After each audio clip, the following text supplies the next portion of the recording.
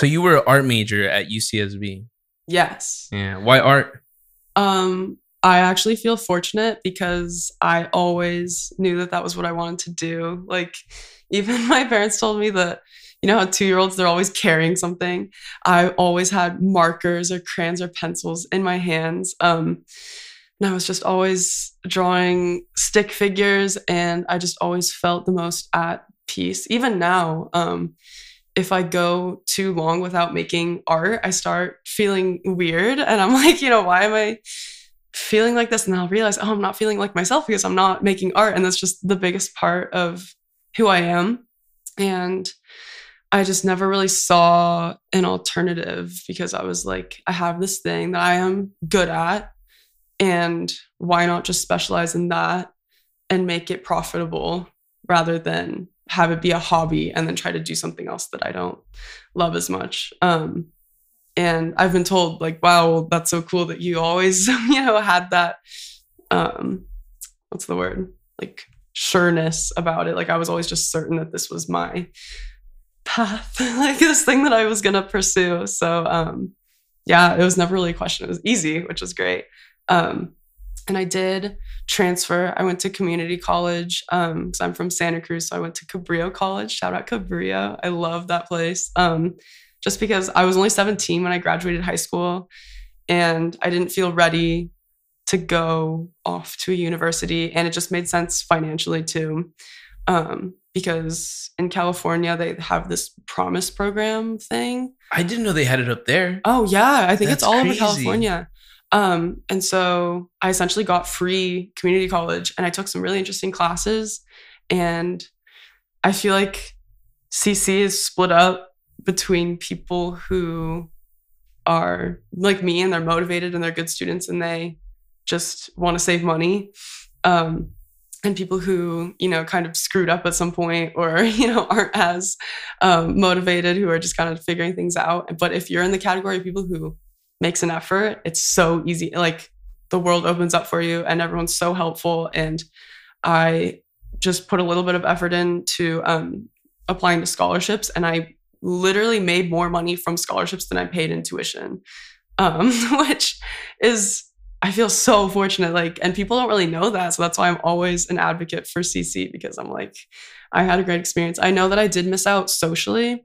I do see people at UCSB who have had their day one, like trauma bond dorm people who they've been through everything with. And I do see how it could be really fun to come in brand new as a 17 or 18-year-old and then have this whole wild ride.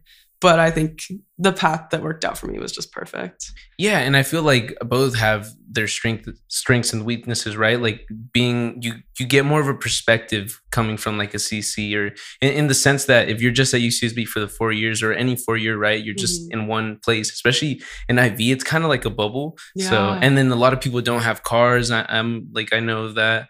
So yeah, so I mean, there's some pluses to that. Oh, definitely. And also the classes at my community college were so diverse, like the people in the classes. And I just got to talk to all these different kinds of people who were all there for different reasons, and people who had lived all over the world. And I took this women's history class my second year, and I sat next to this guy, Don, every day. And he was probably like 75 years old.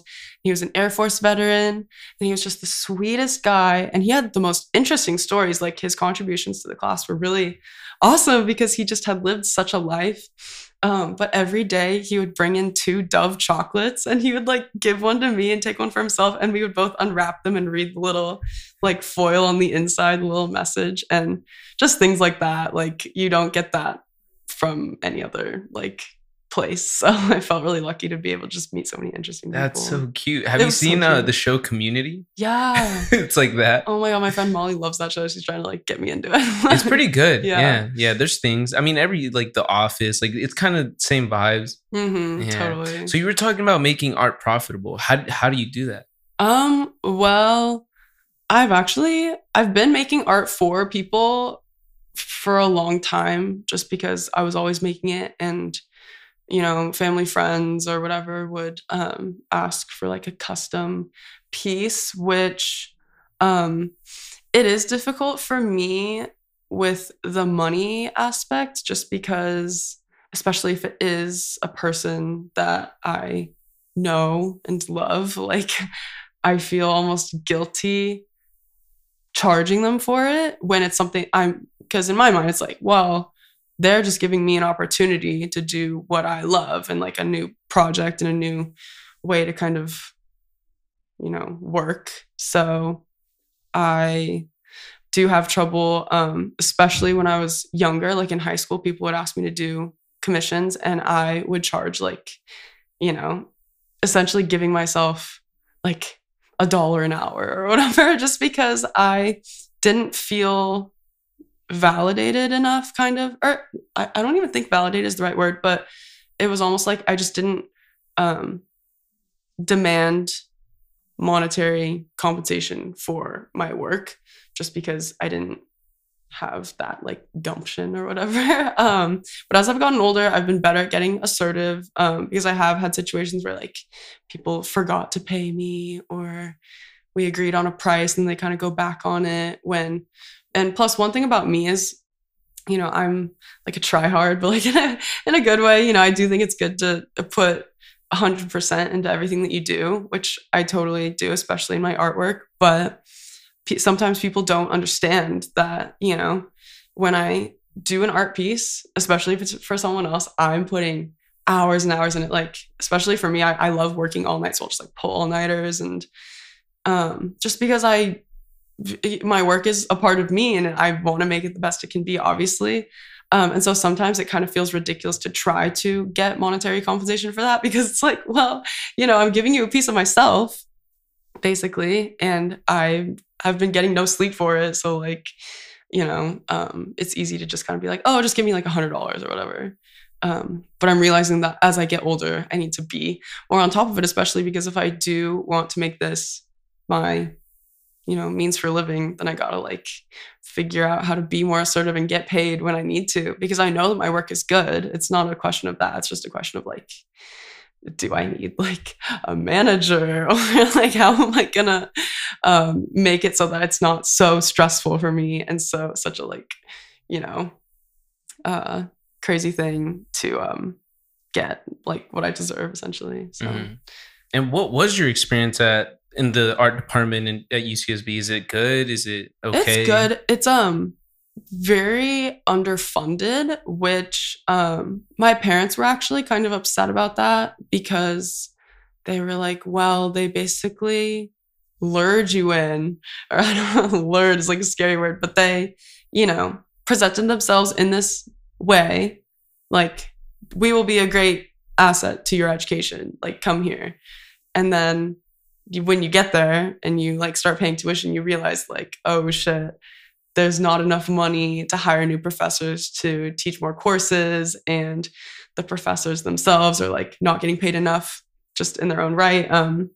And so the hardest part for me was just getting the upper division units that I needed to graduate, because most of my GEs were already done and I just needed like, various upper division courses, which I really enjoyed, but also there's the sense of competitiveness, and that's part of the reason why I love UCSB. Is it's not like Berkeley or UCLA, where, because I know I have a friend who goes to Berkeley, and she said people will rip pages out of textbooks in the library because they don't want anyone else to be able to study them. And I'm like, damn, I don't want to be in an environment like that. Like, I just love not feeling this competition. I would rather feel camaraderie than competition, type of thing. And so I do feel like I get that at UCSB. So it was kind of weird when I entered the art department and people would be like, oh, you got into Jane's painting class, like, oh, I wanted that class. But then, and when everyone has the same pastime and you're all signing up at the same time. And it's weird too, because it's such a small department that as I was, finger poised over the button, like ready to sign up for classes right on the dot, and then they would fill up. Anyway, it's like, oh, well, it's probably just all of my art friends who are all vying for the same spot as me. So that was kind of tough.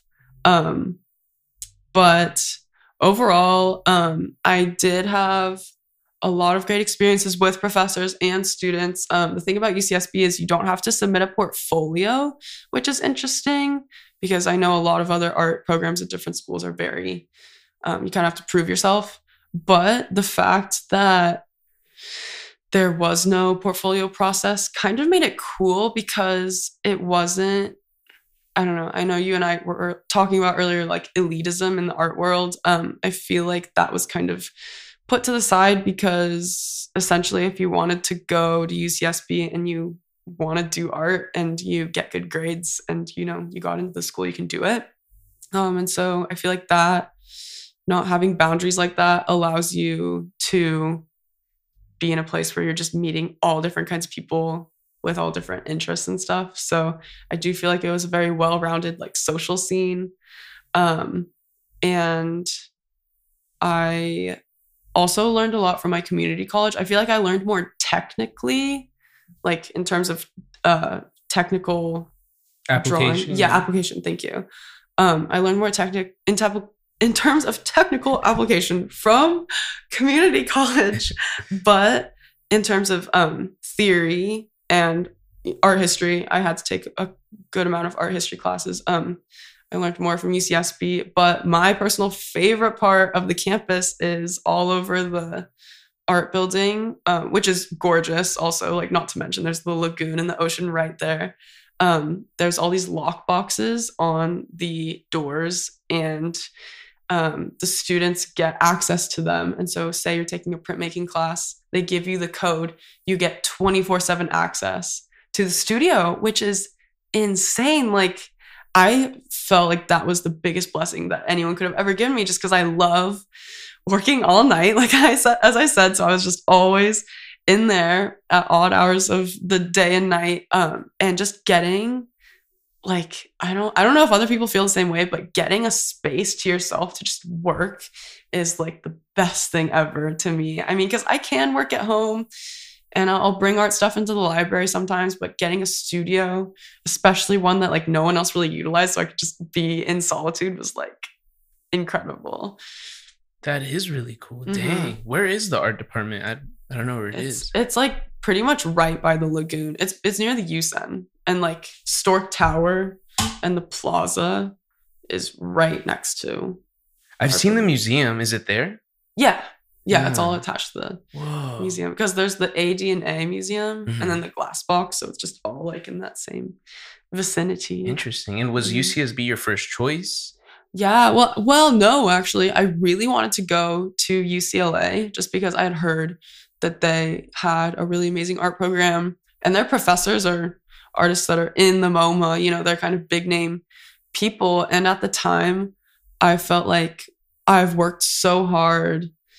I want to have a great school on my resume because I deserve it, and I know that I'm a good artist, and basically like, I deserve to have like the best, the cream of the crop education, whatever. But in retrospect, I'm so glad that I did not go to UCLA. I mean, I didn't get in, which like at the time I was kind of crushed because I was like, but they have such a good art program and all I want to do is art. But it was a toss up between a couple different UCs because I knew I wanted to go to UC. And I remember making my decision, being like, but UCSB, it's like a party school. Like, it doesn't look as good as a different school on a, resume or whatever. But I'm so happy that I decided to go here, and just it's laid back, but people are really hardworking, and people really are good at balancing work and play, which is something that I've been thankful that people can kind of role model that for me. And just because I struggle with time management already, and there's so much fun stuff to do here. But living so close to the ocean and being around, like, I don't know, I'm from Santa Cruz, so I'm a hippie at heart, and being around all these hippies who just have a deep appreciation for other people and friendships and nature has just been really good for me. Mm-hmm. And you didn't want to go to Santa Cruz? No, it's too close to home, I think. And also a lot of people don't like UCSC, which surprised me because it's such a gorgeous campus and it's in the redwoods and, near the beach. What's better than that? But my roommate, my bestie actually, she went to UCSC and she said it was very dark because there is such a dense forest that not a lot of light like penetrates, especially because there's the fog, like a lot of the times because it is like the ocean or marine layer, whatever it's called. But it's kind of dark and it's also really far up this big hill. Have you been to the campus? Mm-mm. Okay, yeah. So it's like the town of Santa Cruz, which is like the downtown Santa Cruz is like nothing crazy. People don't care about shopping in Santa Cruz. So it's very small and like modest, but then it's up this huge hill. So people feel kind of isolated from the community. Whereas Isla Vista is like very integrated with there's the downtown little area and then there's all the housing and then campus and it's all just kind of wrapped up in this big thing. And so it's very easy to get around and be a part of everything. Mm-hmm. So that's been nice too. But no, UCSC was never really on my radar. Not that it's not a good school. And what's your ultimate goal with art? Do you want to be in museums? Do you just want to be in people's like house? Do you just want to make a living? Like, yeah, I actually don't love having my work in galleries, which is really strange. Like, because it's a huge honor, like, to be nominated for something. And so I was nominated for the undergrad exhibition last year and this year. Actually, I'm gonna have pieces in the show. You are? Yeah. When? Like right around graduation, like mid-June. No way. I'll send you the stuff. Yeah, please. Dude, yeah, when I see you like getting all excited about it, and that's so sweet. But like for me, I just don't, it's not fulfilling to me. I don't know what it is, but last year I like went and I had my piece on the wall and I just like go and I stand in front of this piece. I think part of it is like it's so laborious for me to make an art piece. And that was the case with this piece. It was like, it was a project that I did in a drawing class, monster drawing actually, which was a sick class, but monster drawing? What's that? It was it's taught by Eric Beltz, who's a great professor at UCSB. And it focuses on drawing it kind of like some people in the class were very character development oriented. Like there was this one kid who plays like Dungeons and Dragons. I don't know if Dungeons and Dragons is like the online one where you can choose different characters and stuff. And he would use the prompts in the class to like design characters for the game. So it was really well suited for someone like him. But for me, like that's not my realm at all. So it kind of pushed me out of my comfort zone because we would like watch scary movies or kind of study what is scary, like what's actually scary and what's kind of cliche, or ways that combining a human with something inhuman is kind of inherently grotesque or like scary.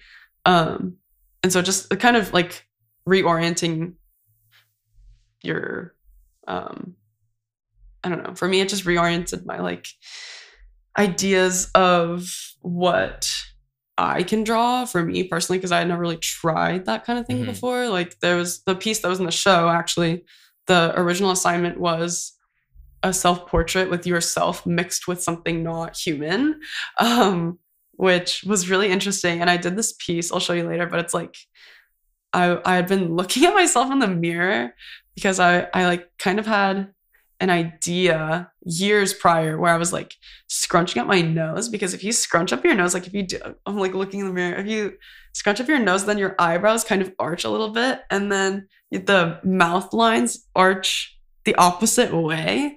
And so I'd been looking at myself in the mirror and I'm like, oh, it almost looks like, oh, maybe I could do something with those lines and like a butterfly. And so I did. And so it was cool because the monster drawing class essentially pushed me to do this kind of ballsy piece, which was really difficult, but it turned out really cool. And then I ended up using that piece for the base point of a sequence assignment in that same class. So then the piece ended up being like a self-portrait mixed with, or like alongside this kind of transitionary piece. And then the final piece was the scrunched up like butterfly. It almost looked like a butterfly was like growing out of my skin. Is it a self-portrait? It is a self-portrait. Whoa. I can grab my phone and show you. Sure. Yeah. Can I like scoot Yeah, over? you're good. You could take off the headphones too if you need to. Dude, that's crazy. Yeah, because I want to ask you, like, how do you get chosen, right? Do you have to enroll or like, you know, do a raffle type thing, or someone sees your work and they're like, dude, we want this? Yeah, so it's actually each professor gets to nominate a certain number of pieces. I'm not sure how many it is, but just out of people who have been in their class, or like their assortment of classes for that year, or that year. I'm not sure, but yeah. So it's all nominated by professors, which is really like cool. Oh my gosh, I can't find it. Oh, it's on my website. What am I doing? But yeah, and so it is a huge honor to be nominated, but I remember last year just going, and it's because I think part of it is I spend so many hours and hours on this piece, and then the ultimate end frame is just me looking at it on the wall. And it was just kind of like, okay, like that's it. Because I really love making art for other people. Like I was saying, like here it is. This is the final Dude, that's crazy. How did you draw that? Just graphite. Graphite? That's not digital? No. Dude, whoa. Do you take a picture of yourself? Yeah. I just like took, I know. And I'll show you the self-portrait too. Okay, because this was like the self-portrait mixed with something in human assignment. And then I did this self-portrait, which is also just graphite. That was really like... Where are your bangs? I know. Did you have your bangs in this picture? No. I just cut my bangs in January. Oh, so yeah? Pretty fresh. Yeah, I think I met you with the bangs, so... Yeah. That's like your trademark. I feel like that's a lot of people's trademarks. Yeah. And you're like blonde, so I mean, they just stick out. Yeah, I know. Well, it's so funny because the bangs are very new, but people will come up to me like at a party or something and they'll be like, oh, I recognized you because I saw your bangs, which is so funny that is my trademark, but they were a total impulse decision. So it's funny that it's like such a part of me now. Yeah. But yeah, anyway, so... Do you have to answer questions when you're standing there? Like, do people approach you when you're standing in front of your artwork? Oh, or did you say that you were standing in there in front of it? Yeah, because I attended the show or like the reception. Because usually, at least as far as I know with art shows, they'll go for like a week or two. Whoa. And then there's one like period that's a couple hours long where it's like the reception where they have like food and like sometimes like refreshments or whatever. And people kind of mill around, and it was kind of spaced out. So no one like came up to me and asked me questions or anything, but just for me to be there, and my friends came too. And I was chatting with my professors, whatever. But there was something about it that was very like, that's it. Like what? Like all of this work, especially because you have to buy a frame and get it matte. And it's like, you this do? whole, or they do. Yeah, well, for this upcoming exhibition, I bought frames, and frames are more expensive than people think. Yeah. Like, I don't like dealing with framing because I'm like, I just like making art. I don't. Do you get paid for doing this? No. Whoa. It's just to get an opportunity. Yeah, it's an opportunity, and it is a big. Cool. Like, I do not want to seem ungrateful for it because it's such an honor, and like the professors are only choosing a couple students. So it is. I feel very fortunate, but at the same time, it's almost just like this museum stuff is not for me. Like, I don't know what it is. I totally get what you're saying. Yeah. But on the other hand, like I've done pieces for like even just family friends or like people around town, and knowing that my art is hanging in their house, especially if it's something really personal, like a pet portrait, which I love doing because it's so, personal and really means a lot to people. Just knowing that it's hanging in their home where they get to decide where everything goes, and that it kind of brings them some kind of joy or peace every day, like that is priceless. And I love that. Mm-hmm. So I think it's just something about the museum setting just feels kind of impersonal, maybe. No, I get that. I don't know if this resonates, but you know how like when an artist's song blows up for the wrong reason, that like their song is about something else and it's personal, but it blows up and they did like a sped up version, and like it turns into something that kind of happened like Steve Lacy. Mm-hmm. Like it didn't seem like he intended for his music to be like seen how it is now. Exactly. And so it's really interesting. And not that he's not grateful, but he's kind of like, I know. This is weird. Yeah, especially and Steve Lacy's so cool because he does so much of it just from his heart, like by himself too. Even his EP where he made it all on his phone. So, and it's the same for me. Like, I mean, I can make art and I do scan it and, put it on sweatshirts or make prints of it or whatever. So it does lose that like aura of the original, but it still harkens back to me sitting there drawing, listening to podcasts or music in the middle of the night, like drinking coffee, like grinding. And, there's something because that's me, like that. When I'm in my element making art, like that is the deepest part of who I am. That's like my whole identity. It's funny to me when people are like, oh, I didn't know you're an artist. It's like, well, that's like my whole life. It's what I most closely resonate with, just like as a person, like that is who I am. And so, yeah, but ultimately going back to your question, I love doing projects for people, and I like kind of having my hands in like a bunch of different things. I don't think I could ever do. Well, actually, I don't. Well, but that's the thing. I haven't tried a lot of things, so I don't know what I'm best suited for. Because I was gonna say I don't think I could do a 9-to-5, but like maybe I could. But I am interested in graphic design and illustration, even though I don't really do digital stuff as much because I love feeling the material and picking out the paper and stuff. But I am fascinated by brand identity and how people or consumers will make decisions just solely based on what the packaging looks like, whether that be good or bad. Like if a product looks cheap or if it has bad design, even if you could know nothing about design and just look at something and be like, oh, that doesn't look good. Whereas if you know the formal elements of composition and, design principles and stuff, then you can create a label that looks good or looks pretty, and people will just reach for that on the shelf and pay more for it because they're convinced that it's a better product. And it could be, Kirkland's signature brand and then the like, quote, better, fancier, more expensive brand. And it's the same product and people will pay more. Like that whole psychology of that is fascinating. And like Supreme. Yeah, exactly. And like the way that people market certain brands or designers or whatever, like, I think it's really interesting. And I haven't taken a lot of graphic design classes. I feel like a lot of it is just intuitive, but I've done wine labels and like flyers for people and logos. And something about that is really fulfilling because it pushes myself, like it's a challenge for me to figure out how to best encapsulate like what the client wants. How can I make this look good? How can I make sure that this is still personal to me because it's me making it? And I want this to be something that only I could make. I don't want this to be, what's the word? Like a replicable kind of like, and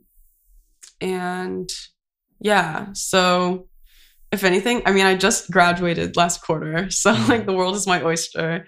But I'm not feeling scared. I'm mostly just feeling really excited to try everything just because I do know that I am like a hard worker and I have valuable skills. So I'm just going to kind of see where that takes me. And you have really good energy. Like you feel like, I don't know, just like a good vibe, Aw, yeah, you just radiate good energy. Thank you. Yeah. And you were talking about your website. How do you like set that up, and do you print stuff yourself?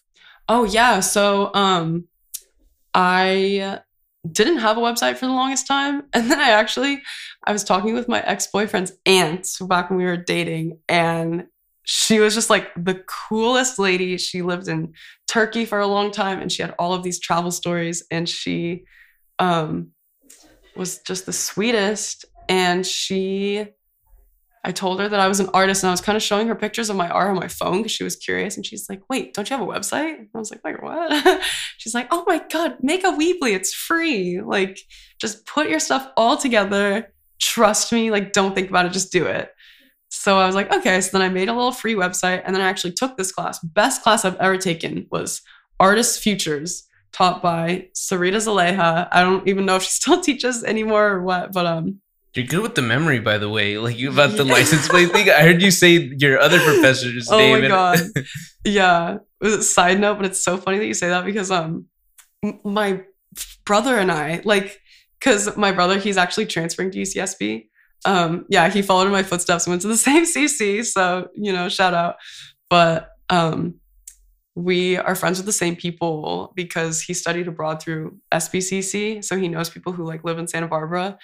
And they're like, you and Holden both remember like the most random facts. And it's so true. Like, for some reason, our brains just kind of latch onto certain things, and we're just filled with fun facts. That's dope. Yeah. And for me, something about license plates, like, it's not even like I'm trying. I just retain that information, the useless information. No, it's not useless. Have you seen Forensic Files? Oh, yeah. That's not useless. Yeah, it'll come up. I know. But the website. Thank you. So Sarita Zaleha's class, the first assignment was to make a website. And I'm like, oh, perfect. I've already been kind of drafting one. But that was a cool experience because I picked out every image of every piece of art that I've like ever made in my life that I was proud enough of to put on the website. And seeing it all together is trippy because it's things that I made back in high school versus things that I've made in like my post-collegiate era. And seeing the progression and also seeing what stayed the same is really interesting. Like, definitely themes of like nature, or like I'm fascinated by patterns and details in nature and in animals, which might not be interesting to other people, but like love that kind of thing. Or like, I will never be bored by like drawing a plant or a face just because there's so many nuances and so many textures and details, and it's just like so interesting to capture. But yeah, so that was really cool seeing all of my work together. And then as I kind of just messed around with the Weebly website, or I think it's Weebly or Squarespace, I think they're linked somehow, but I remember Weebly is like the interface that I use to like make it, and you can customize it any which way. And I made it very like my own, and I drew a little logo for myself. And then I found this website called Printify, where you can just put any image like on a sweatshirt or a t-shirt or whatever. So then I figured out how to like scan my physical drawings and paintings, put them into Adobe Illustrator, and then tweak them or like alter them, whatever, make them more graphic, and then put them on like shirts and tote bags and stuff. So now I have this little like side biz where I'm doing tote bags, or even if someone asks for like a custom piece, they could be like, oh yeah, could you like paint this for me, put it into Illustrator, do this and that, and then like put it on a sweatshirt. I'm like, oh hell yeah, I can do that. It's just getting the whole Printify thing set up with the products was really cool, because it was just another way that my artwork can kind of like be integrated into the world and serve a purpose. Because I think that's the root of what I want to do, is I want to make art and I want it to be purposeful and functional, even if the function is just like, oh, I have to wear some kind of clothing and like I might as well have something cool on it. So yeah. No, I agree. I think that's what I'm trying to do with this podcast as well. I mean, I'm trying to get merch out there, and I have my friend did a logo for me, and now we're just working on like what material. I think I'm definitely gonna start with tote bags, because I feel like a shirt. I feel like people have to actually really like be invested for a shirt, but a tote bag, dude. Like everyone likes it. Like whatever tote bag, they'll like take it with them. Yeah, it's genius. Dang. Man, I had a question that I was gonna ask. Yeah, sorry, I'm rambling. No, over dude, here. I love it, dude. It's sick that you're able to just like have all these thoughts and just like go with it, you know, and you Okay. explain things so well. Thank you. Man, but what I was gonna say something about Was it about UCSB? yeah, I forgot.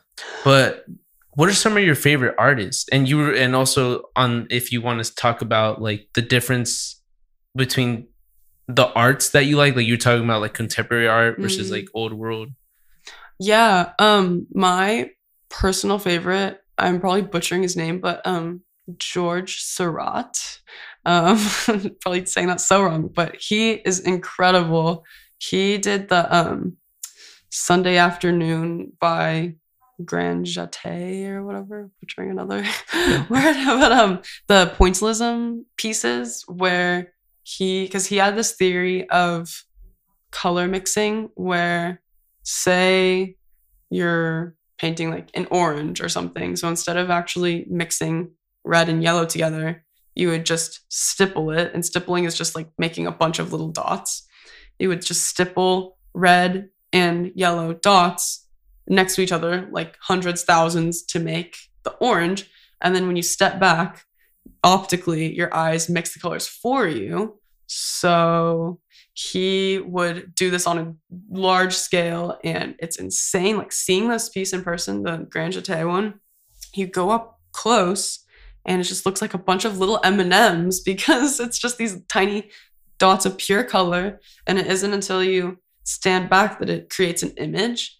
And I've just always been fascinated by like mosaic work, like ancient mosaics and pointillism and even impressionism, because if you're doing, you know, dashes of color or like, you know, little tiny paint strokes of color that when you at a distance kind of form an image, like I've just always been into that. And also Chuck Close, he had some like allegations, like bad stuff towards the end of his life. He actually just recently passed away, but he used to be a hyper realist, and then he got in an accident, so he was in a wheelchair, and then he had this whole crazy apparatus in his studio where he would work with these really large canvases, and he has these, it's almost a similar pointillism technique, except he would use a grid and then do rings and dots of color. So, I mean, it's hard to describe. It's very distinct, his work. Like, it's very easily recognizable.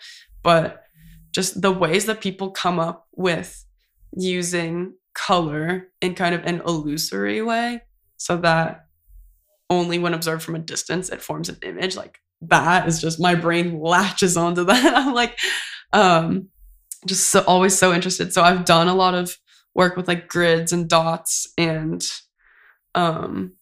things like that, just because, and even, I mean, pixels are the same way, where it's just a bunch of tiny elements that come together to form one big piece.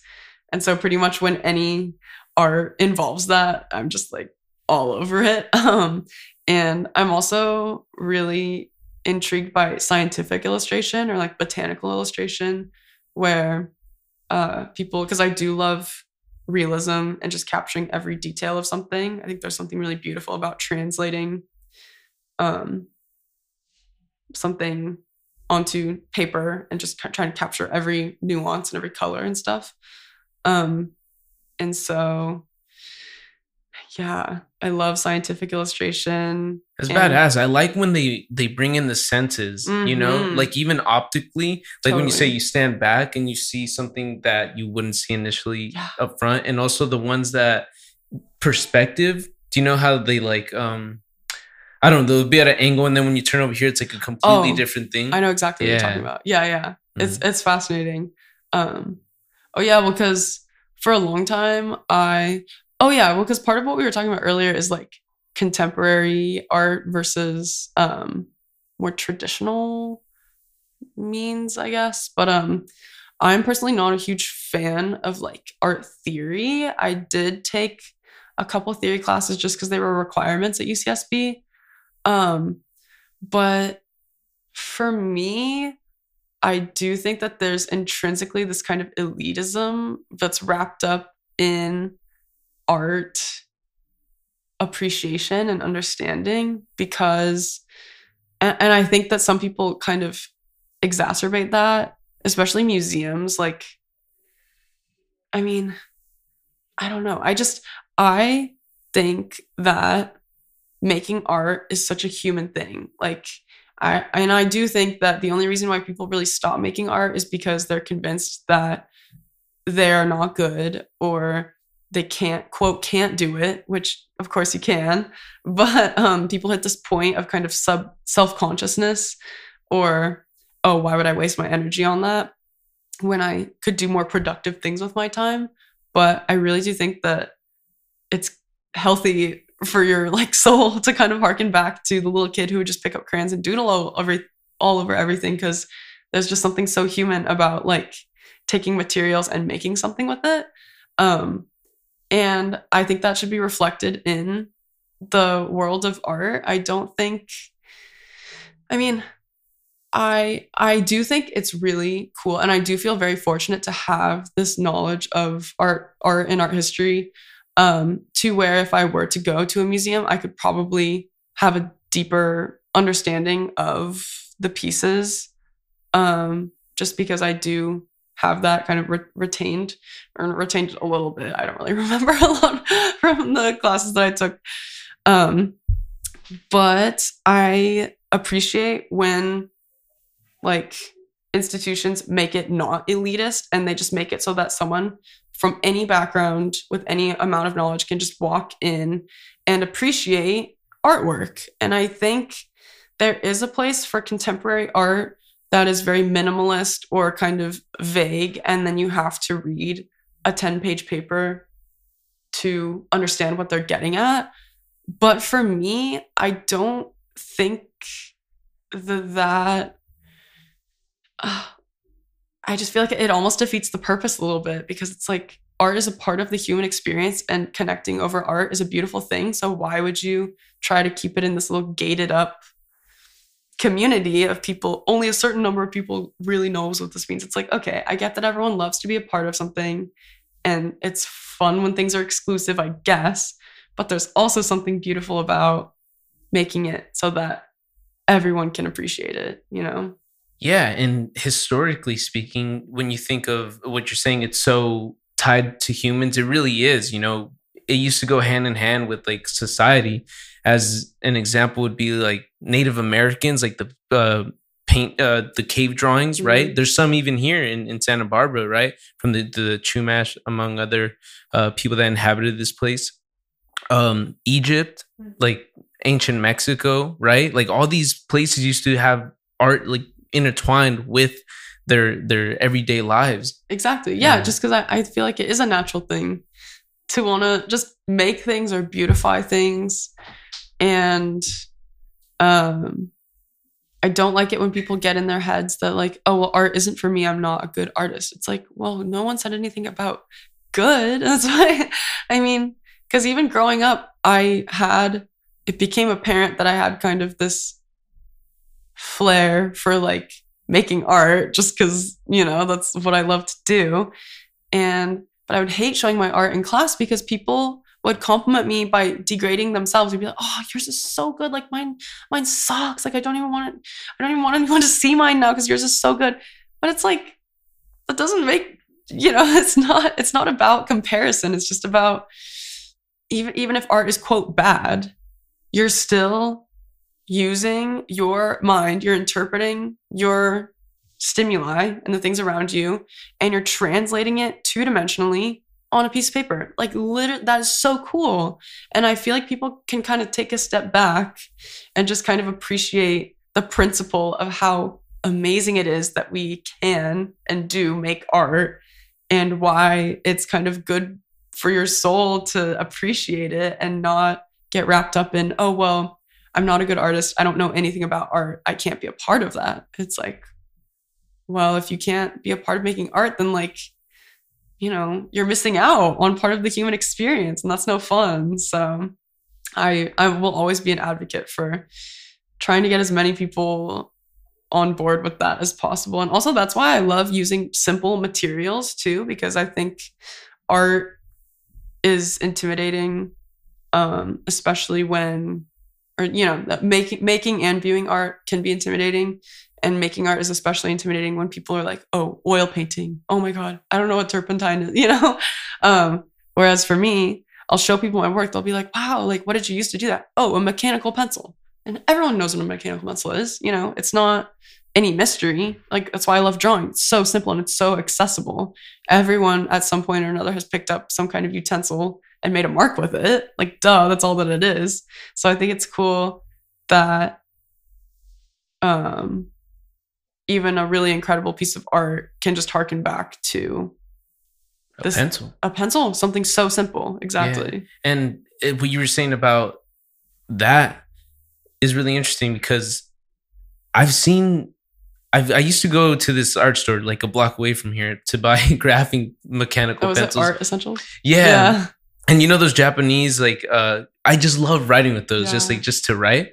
But seeing the paintings, like a small tube of acrylic or a small tube of oil is like $30. I'm like, what the heck? So there, right there is like knocking off people that may be talented but don't have the means to keep buying these things, right? Yeah. No, exactly. And I do think there's something to be said for high quality materials, especially paints, like, or a really good brush. Like, yeah, I remember my first time using a sable brush. I'm like, wow, like, what's that? It's just like really high quality hair. Horsehair? Is that what they use? I want to say horsehair. I might be wrong, but that's the only one I've heard of. Yeah. But just really expensive stuff can give you really nice results, but you also don't need it. It's more of an enhancement thing. It's like if you feel like your work, or some people are like, oh, I play golf. So people are like, it's like when people are like, I only play with Titleist Pro V1s. Like, I can't play without them. It's like, okay. Dude, I totally forgot you played golf. Oh, yeah. like we were supposed to do this a few weeks ago, and I was like, all right, I'm going to ask her about golf. But okay, I'll ask you about golf right now. Yeah, no, well, it's funny because golf and art are kind of similar, too. Really? How? Well... I'm not questioning. I'm just I'm asking how. Or like... Actually, I don't know. That's kind of a bold statement. But for me, it makes sense that I would like both, because I am a very methodical person. And I feel like with my artwork, I like really take my time, look at every nuance or whatever, every like millimeter of a piece I've like, labored over. And with golf, it's similar in that golf is funny because it's also very based on solitude. Like, because even if you're on a team, it's still just you. Like when you're out there, everyone's watching you, whatever, but it's all you and your brain and your body, which I like too. But golf is also very much about nuance, because one small adjustment can change everything. And it's what makes it so dang frustrating too, because you could be out on the range for hours and hours and then make one little adjustment and you're like, oh, well, I just, could have learned that like, at the beginning of my session and, had a better time. But how'd you get into golf? My dad taught me, and my mom's mom, my maternal grandmother, also plays, and she like lives in my hometown. And I had my little pink clubs when I was like 11, and my dad would take me, and I just thought it was like fun, and I would like go to the driving range and get like a Coke or something, like a soda with my dad, and I just felt, all grown up on the driving range, and it was just a fun way to kind of spend time with my dad and be in the sun and stuff. But when I hit junior high age, I joined the co-ed team, and that was just a golf team. Oh, in like junior high. School? Yeah. Junior high? Well, our high school is, there are quite a few golf courses in Santa Cruz, which is also like a very lucky thing. I feel like we had one too, but this is Santa Barbara. Yeah. Seascape Golf Course in Aptos was like my second home, because we played there all the time, and I was there. Yeah, because then I joined the varsity girls golf team. Damn. because it's so hard to get girls to play golf that there wasn't even a junior varsity. Mhm. Like, and there were always only about 5 or 6 girls on the team because you needed 5 to qualify. And it was a small group, and it was very like disparate people. I don't really think that we would have met through any other thing, but like best times with those girls. Oh my God. And we would get the full treatment too. We would get like, you know, free play time because we would play on this like beautiful course every day. And like we got the free merch. I like had a bag that had my last name embroidered on it. And because we would have fundraisers, but we also had great support systems from like businesses or, you know, golf associations in town because they were so stoked that there were these teenage girls who just wanted to play golf. But yeah, people think it's so funny that I play golf, and like people would definitely make fun of me for it, you know, jokingly, like not actually, but in high school. And then it kind of became a cool thing. And now it's like, oh yeah, oh, I was under the range. It's like, you know, kind of funny how with age, certain things become opinions of things like change. But yeah, I'll probably always play golf. I just love it. Yeah, and you were telling me a story that you were playing golf once and like some guys are trying to give you some pointers or Oh something. Like, can yeah. you say something about that? Well, it's funny. I mean, just because being a girl, especially because I am blonde, I love blonde jokes, like dumb blonde jokes. I like make fun of myself all the time. But especially when it comes to golf, I really know what I'm doing because I've been playing, you know, very consistently. I mean, not as much anymore, just because I don't have a car and I'm not about to like take my clubs on the bus. And I also don't have like friends who play golf here. But all throughout junior high and high school, I played very consistently, and I went through enough like, you know, verge of tears, like like ripping your hair out from frustration sessions that, you know, I got over the hump, and now I'm actually really good. And I love going to the range, but and the range is the driving range where you practice, by the way.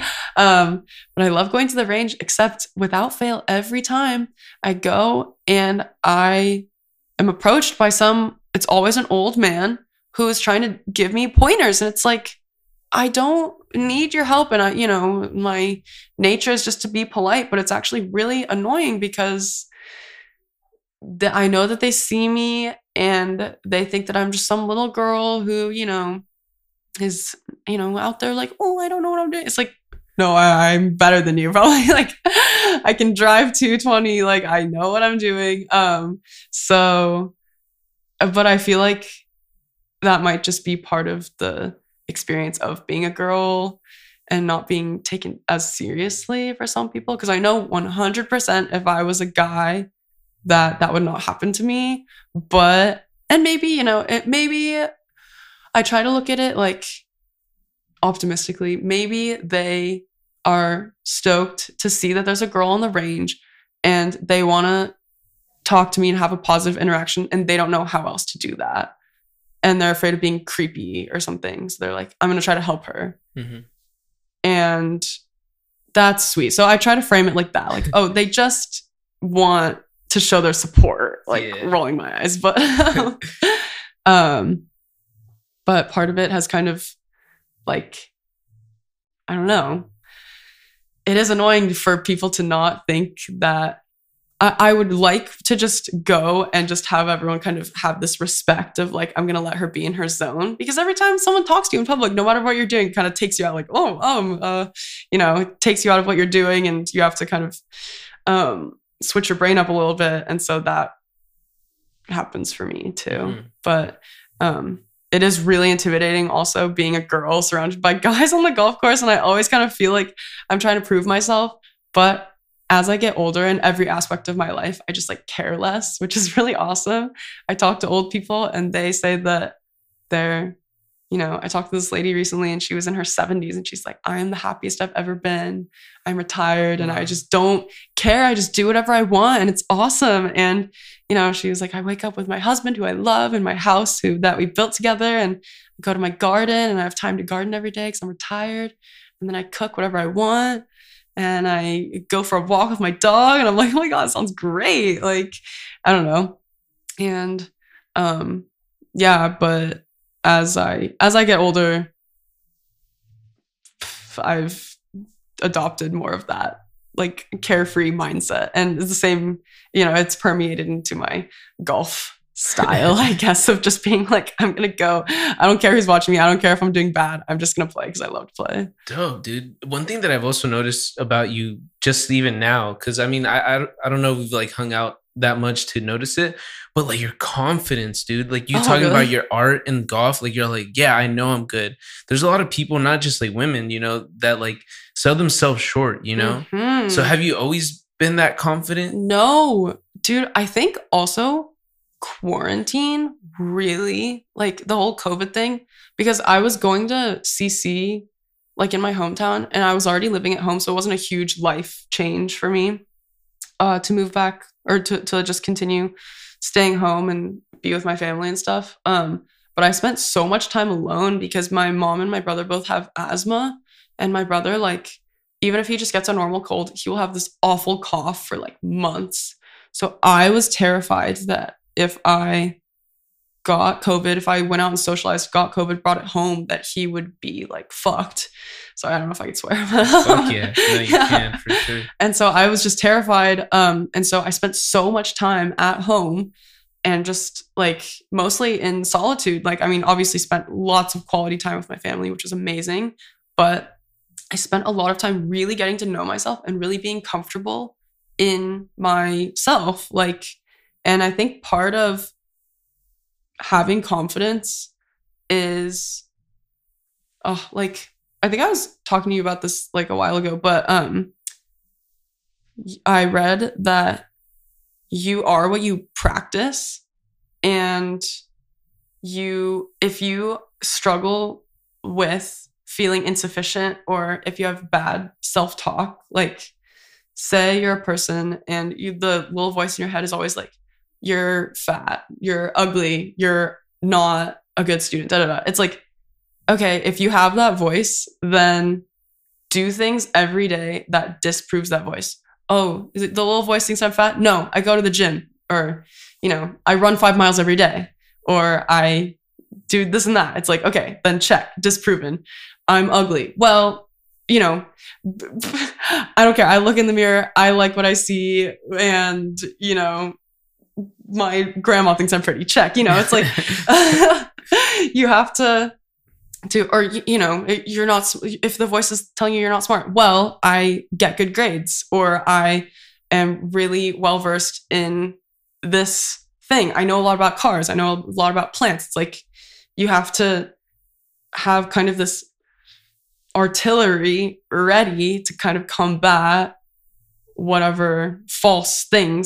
And so it's like, and for me, I've always been so passionate about art, and I've been able to kind of develop this craft of mine, and like I just cherish that part of myself, and it would be doing a disservice to be like, oh well, I do art, but like it's not that good. Because plus, like, whether it be about yourself or like what you do, it's like you have to, the more self-assured you are, the more self-assured other people will perceive you. It's the same with like, they just did a study on likability with people.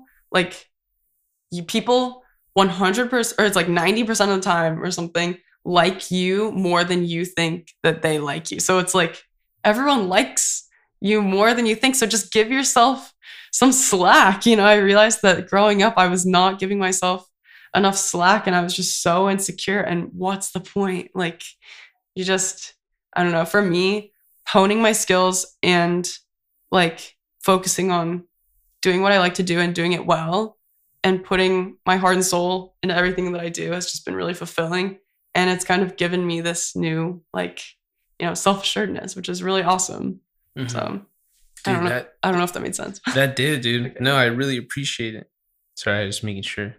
No, you're good. That's awesome. Yeah, because I feel like you explaining that is beautiful. I hope hopefully it could help someone, Yeah, thanks. Yeah, because, I mean, I used to be so like not, I mean, I'm trying to think of a word other than insecure, but just so insecure. And it's such a waste of time because, I mean, you can only control so much of your appearance, of course. Like, you can dye your hair, you can like work out, whatever, but you're born with your genetics, but you have full control over your mind. So why not use it? It's like, if you always have this victim mentality and you always find things to complain about, then you're going to be miserable. Yes, dude. I'm a big proponent of that. Like, where you could either choose to be the victim or you could choose to be, what's the other word? Not a victim. But anyways, you could choose to be a victim or not. Like, the way you perceive it, like the freaking computer. You know, I was like, dude, whatever, I'll buy another one. Yeah. So I broke my computer and I was like, oh, whatever, I'll buy another one. Yeah. That's the context. But yeah. But just taking everything in stride. And yeah. I mean, because for me, I was so insecure about my body for so long. And the more that I've thought about it, I think it's because I'm tall. I'm 5'10". And for a girl, that's like enough to be, you know, pretty much consistently like the tallest of my friend groups. And you're blonde. Yeah. Natural. It's like, this is all. Yeah, do you dye it? No, well, actually, no, I dyed my bangs because when I first cut them, they just looked too dark. But like the rest of my hair is all naturally blonde. It's those bike rides, huh? They keep them. So, just being fried in the sun all the time. Yeah, being tall, I realized that I always felt big. Like, because tallness is, like, being tall doesn't make you like a big person. But for me, I just felt like huge compared to my friends, especially because, you know, I mean, growing up, my friends were just, you know, amazing. Like, you know, mostly, you know, shorter than me, but like average height and like very thin, beautiful and stuff. And I just always felt it difficult to not compare myself just because I always felt like I was towering over them. And then I associated with like, oh, if I'm taller than them, then I'm bigger than them. So then it's like all of this, you know, fear of being like too large, and then that translates into like not wanting to be fat, which translates into yeah. Were you the one telling me that you even like slant yourself a certain way that you don't stand up straight because you don't want to be the biggest person in the room? Yes. Tallest, sorry. Yeah. No. Oh my God. I met this guy named Casey. Shout out Casey. He's the best. I met him at my friend's band show downtown. And we were like talking, and do you ever get like a little piece of skin like on your finger? And I was just kind of like shoot, I just like wanted to, it was because that stuff bothers me. So I was fixated on it. So I was kind of like tugging on it with my teeth, and I was just trying to like rip it off. I'm like, oh, sorry. I'm like, it's a cuticle thing. Because I was talking to him and I was like, just had to explain myself. He's like, yeah, you know what? You keep biting your nails, which I wasn't. I was chewing on my cuticle actually. He's like, yeah, you keep doing that. And you know what else you keep doing? You're like this. And then he like puts all of his weight to one side and kind of like slants. Which he called me out because I do that. I'm always like have my weight shifted to one side. And I didn't realize how much I did it until he pointed it out, because that's just my neutral position. Because he was like, you keep doing this. Like, why do you do that? And I was like, you know what? I think it's because I'm subconsciously trying to make myself smaller. But because growing up, my dad was always like, shoulders back, have good posture. Like, you're like, to me and my brothers, you're gonna be tall. You have to own it, which really stuck with me. And I'm grateful that he drilled that into my brain. But this KC guy was like, you gotta stop doing that. You gotta stop shifting your weight. Like, he's like, stand straight with your weight evenly distributed. And then he like pushed on my shoulder. He's like, and do that. Like, just like be tall. He's like, be tall because you are tall. And I see beauty in that. And I was like, dude, thank you. Like, I never realized that it was making me appear less sure of myself, which, you know, of course it is. Like, you know, if you have even weight distribution, even stable stance, it makes you come off as like confident. but now, yeah, Casey's words just ringing in my mind. It's like, just stand up tall, and don't slant, because I don't know. Even this older woman who I work with, she was talking about height, and she told the story of her daughter who went to prom with this kid who was like pretty significantly shorter than her. And she was going to wear flats to prom because she was like, well, I can't be even more taller than this guy. And then the lady I work with was like, no, wear heels, do whatever you have to do to like slay your appearance, because you have to look your best, regardless of the context or who you're with. Like, you have to look your best. And that stuck with me too, because even now I'll be deciding, or even if I'm hanging out with my friends, I'll be like, oh, well, like she's so much shorter than me. Like maybe I won't wear my heeled boots today because I don't. But then it's like, it's so pointless. Like, why? I feel like part of maturity is just being like, why am I wasting time worrying about this thing? And I realized that's what I was doing a lot of time with my height, because it's like, I'm gonna be tall. There's no other way. And like, if anything, it's a blessing to be tall. So why figure out ways to try to minimize that part of myself and try to shrink down when it's like, you could just own it. Yeah, because there's some sort of irony in there where like I'm sure there's women that look at you that are like, fuck, I wish I was that tall. Yeah, my friends who are short will be like, oh, I would kill to be that tall. It's like, yeah, well, grass is always greener. Yeah. No, I say, oh no, you don't. Well, I tell them like, then get boots, like get heels. You can choose to be tall if you want to, but I don't know. I think part of that is just not appreciating what you have just because you have it. Like how, you don't even want to go. You don't want to go hang out in your own backyard. You want to go to someone else's just because you tend to overlook what is actually yours. So, damn, that's crazy. So I did want to ask you about, since we didn't say your name in this podcast. Oh, yeah. Do you ever use like any substances like marijuana or alcohol or mushrooms when you're doing art? Oh, or no? Yeah. Well, I used to, like in high school, just because I feel like, I love weed. You allegedly did this in high school. Allegedly. It's not off the record.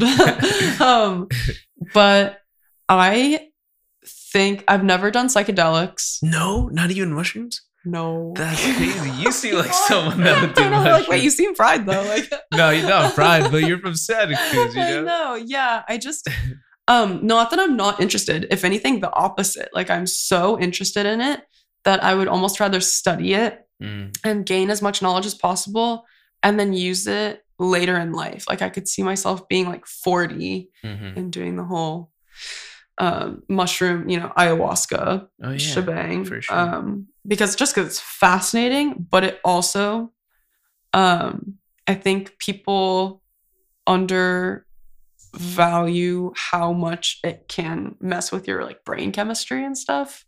And I think these things are great tools. I don't know, because even alcohol, it's a social tool. And I do think I think it's good to like, I don't know how to like phrase this. I think it's good to like change your mindset, whether that be trying new things or engaging in substances. Like, I think it is useful to put your brain in a different place. That's what coffee is, Yeah. Oh, totally. Yeah. I mean, yeah, it's stimulants. Like, even if it's just putting your brain in a slightly altered state of like productivity or whatever, it's like, if it's not really doing that much harm for you, and if it's low stakes and not gonna affect you that terribly, then like, why not? Especially because for me, like, if I'm dealing with something, like, I don't know, I think a lot. Like, I'm a big thinker and I overthink a lot, but that's why I like using weed more as a tool. Like, I don't like smoking socially. Also, I never smoked tobacco. Like, I get that people are all into like vaping and cigarettes are like cool somehow now, but I'm so against that. Like, I will never tell someone to not smoke, but I just like don't see the appeal. And lung cancer is very real. So it smells like shit, dude. I hate shit. secondhand smoke. Oh Same. man, and it makes it's the worst. it messes my lungs up just from the secondhand smoke. So like, you know, stay away from that. But not that smoking anything is like good for your lungs, but at least with weed, like it just puts my brain in a different place, and it also makes me very sensorily aware, like, but to the point where it makes me too aware where I like being alone. But I don't make art as much when I make art, because for me it's now kind of like my business, and I just take it very seriously. And so if I am making art, I want to be present for it. But I do like using weed as a tool for like thought. Or sometimes if I like have a problem that I'm dealing with, I'll want to put myself in a different mindset and kind of explore it in that like altered perspective. But weed just makes me very like I feel everything, and I'm very aware of everything. Even sometimes I'll be like on the second story of a building, and I'll be like aware of the fact that there's a ground, or, you know, like a room beneath me, and I get tripped out. But I think that just goes from like thinking a lot. And I just use it as a tool, I guess. And it's also really fun to like have a little spa day when I'm high, because I just become very aware of like, also, do you know what dry brushing is? I love dry brushing. It's like, I got a set online, but it's like these just brushes. It's like boar hair or something, or faux for your hair. skin or something. For your skin, yeah. So like, like what they do to horses. Yeah, that's what I was thinking when you said dry brushing. Oh my god, it's the same. Because there's this like way, this kind of order that you brush everything, and it matters like what direction you do it and stuff. And it's good for your lymphatic drainage, and it's great for your skin and like your circulation. And so doing stuff like that, where it's a very sensory, like kind of like tactile thing, I don't know what the word is, but doing stuff like that, or like taking a shower and like cleansing yourself, I feel like that just hits different when you're in this more open, stoned like state. That's wonderful. Yes, thank you. I think it's wonderful too. Hell yeah. And so you were in IV, right? Like for the last 2 years. What's that like? Like the party life, the recreational stuff, the beach, or whatever you want to talk about regarding that. Because I think people from outside of UCSB and IV, I think it's interesting to them, because it's definitely like a little bubble, a little like cultural hub for people at UCSB. Totally. Yeah, I love Isla Vista. I think it's very unique. I mean, I'm not like, I have been fortunate enough to travel, but I feel like I'm not well traveled enough to really know what is truly unique and what's not. But it does feel unique in that it's a very small, I think it's like a 2 square mile town full of like 90% college students, so like 18 to 22 or whatever. And it's just very close to the ocean, and everyone bikes around, and the weather's beautiful most of the time, and like it's just very open, and like so many friendly people. I mean, I'm homies with like the homeless people in town. Like there's this guy Xander who he has a long beard and a hat, and I just like see him everywhere because it's such a small town. And you know, it's just one of those people who's has an interesting perspective that is interesting to learn about. But yeah, I love it. It's just everything that you need.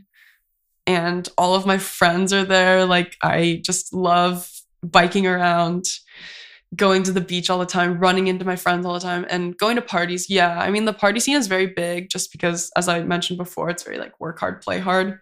But there is a balance, but daging is very big. Day rages. Yeah, because after, what was it? The riots, they like instilled a bunch of rules. I don't know if it's every day of the year, but they did like during Halloween and like Deltopia, there's like a curfew and stuff. Yeah, I know that bad stuff has happened in the past. So they try to kind of minimize the risk of like a crazy violent outbreak happening again. Someone passed away at the recent Deltopia. Really? Yeah, through fentanyl, I believe. Really? Yeah, yesterday there was in my comm class a director of a mortuary, Oh, right? So I might have her on the podcast too. Oh, that's so cool. And I was asking her about like what's the most common, and then she said fentanyl. She said, yeah, just during this last Deltopia, this kid had never done drugs, and he took it and he passed away. That's and awful. I didn't even know that until she told me. Isn't that crazy that you don't? I know. It's kind of messed up that you don't know that. Yeah, well, that yeah. Well, but part of it is like not our fault because they do such a good job of sweeping it under the rug.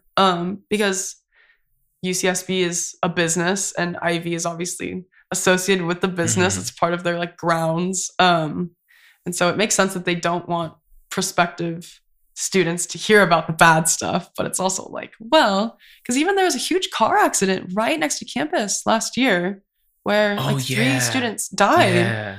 And I don't know him, but I know the friend of the person that passed away. Yeah. But I mean, and of course bad things happen, but it's just good to be aware of it, especially when it's preventable. I mean, with car accidents, the only thing you can really do is be aware and be a good driver. But with drugs, it's like if you're making a choice to partake in something, you gotta know, especially if he's never done drugs before, then you just don't know the dangers that are out there. And it's terrible, which is part of the reason why also I'm hesitant to do drugs. And like I had a friend in high school who died as a result of like taking psychedelics, like just this series of events unfolded. What psychedelic? Acid. Yeah. But yeah, and so because people don't take it very seriously, and even I know there are some clubs who do trips to like Mammoth or whatever to do like camping and party and all that, and people will be on 5 substances at once, like. And I just first of all, I don't really see the appeal. I see the peer pressure component of it, but I don't see the appeal of it because at that point it's not fun. You're just trying to survive with all this stuff coursing through your veins. Yeah. Even with one substance, dude. If I like have like 4 drinks and my heart's just like over here and then over here, I'm like, oh, what is happening? Yeah, no, I know. Yeah, people will do they'll like smoke weed and be drinking beer, and then they'll do ketamine, and then they'll take shrooms. Is that horse tranquilizer? Yeah. Yeah, I don't know a lot about ketamine because it's very. Is it an amphetamine? Oh, I'm not that well versed. Me neither. The good, right? Yeah.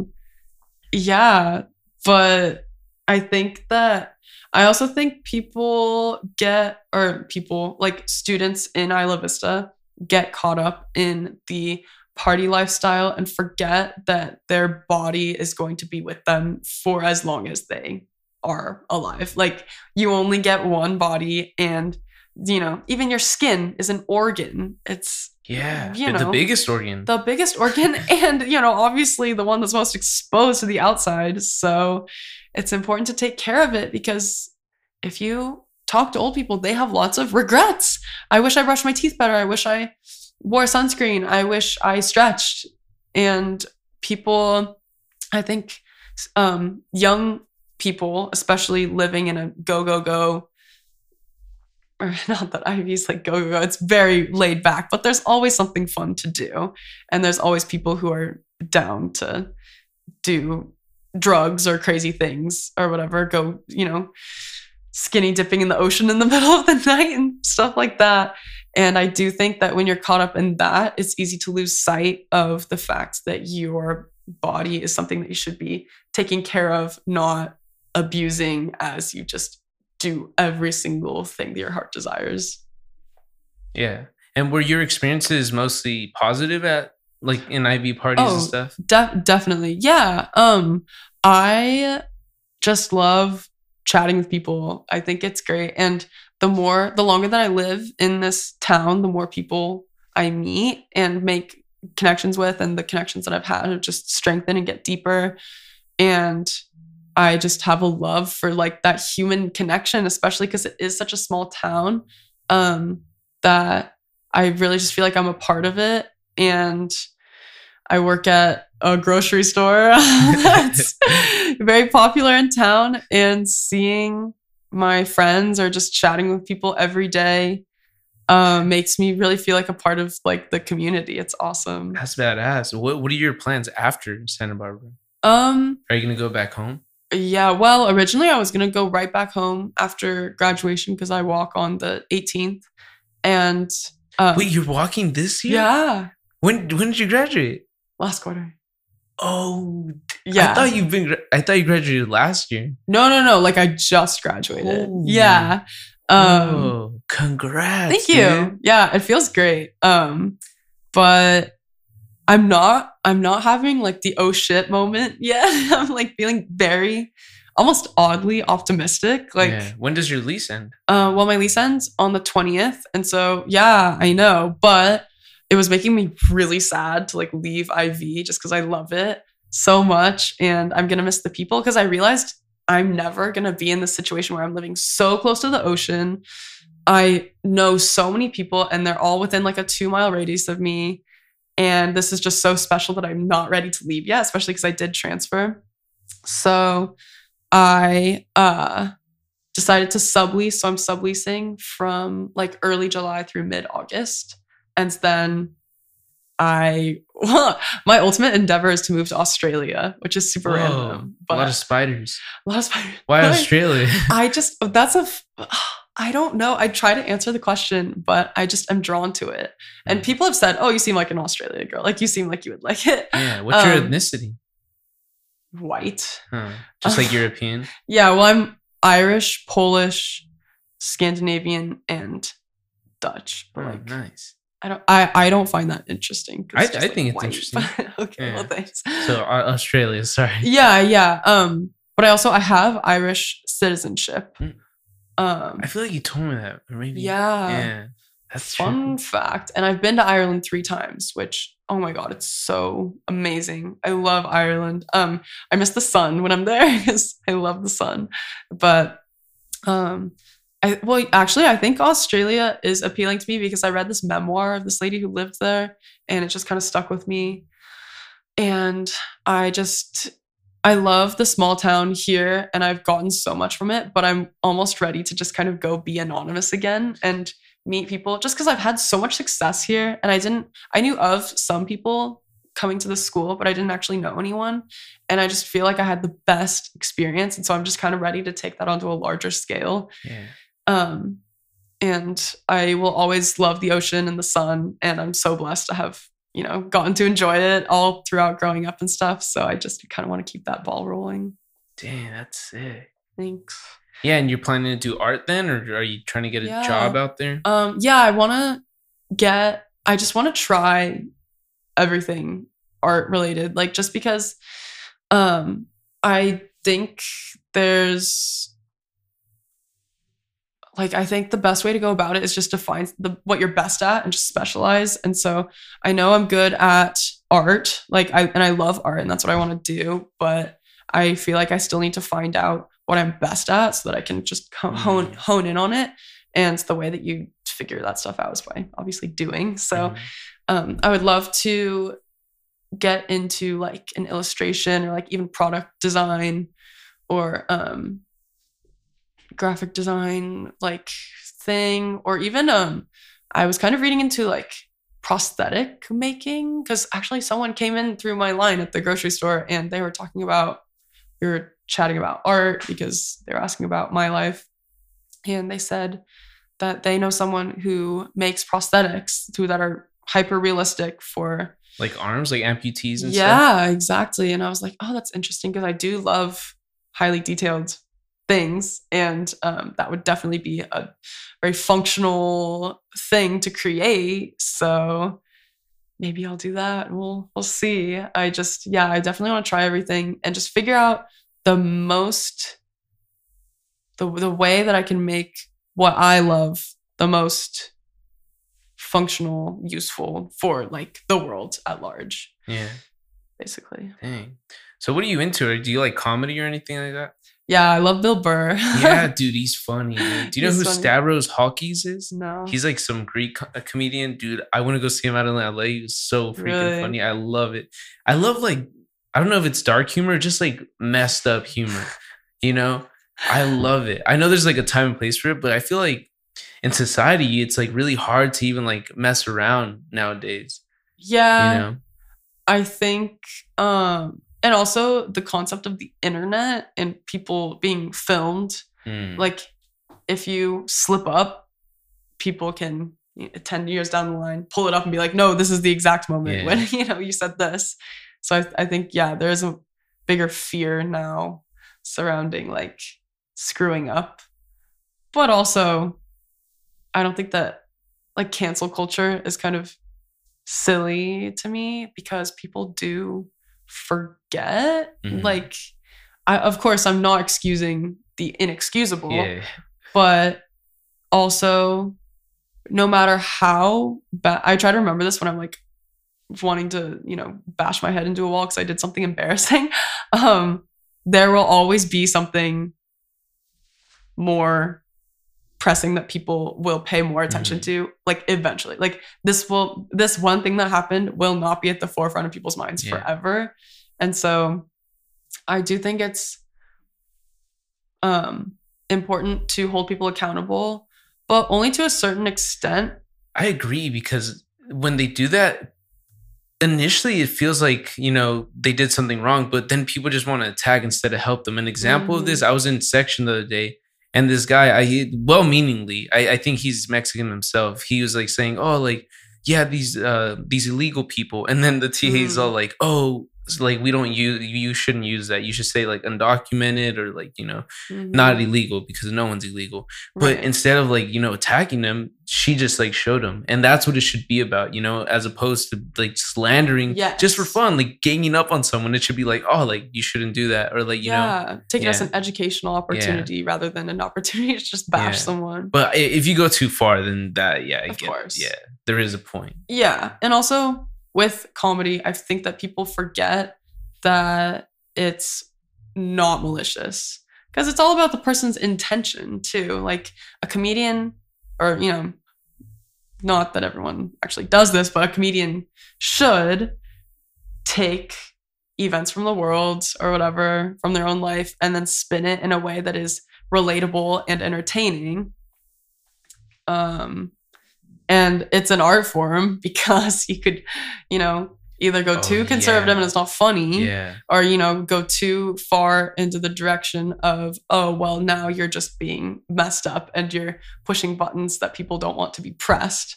But, and even I feel like Dave Chappelle has a good balance of that, where he'll talk about things that people are like, whoa, why is he venturing into that territory? But then he brings it back into just humanity and makes it funny. And at the end of the day, we all know he's not being just a dick. But people will sometimes choose to see what they want to like see. That's so it's kind of like complicated in that regard. Not just him, just like saying like, whatever he may say or someone else say, like, I think we're talking about that some people perceive it differently, Yes. And I feel like people miss that it's an opportunity for opening up conversation, because if you just keep sweeping something under the rug over and over again, nothing's gonna change. Yeah, definitely. Without having like difficult discussions, I don't think anything's gonna get solved, because you're just like, it's just under the rug. Exactly. Dang. But I mean, I think there will always be a need for comedy and like just being funny. And comedy's universal too, which is great. Is there anything else you want to touch on? We were about like an hour and 30 minutes. Oh, cool. Yeah, I don't know if there's anything else you want to touch on, or no. Do you have anything? I think I'm good. Okay, cool. Yeah, I'm great. Well, thank you so much for coming on the podcast, and dude, congratulations for graduating. That's such a big thing. I know, I'm really excited, and thank you so much for having me. This setup's so professional. I know. Hell yeah. Well, thank you so much. Thank you.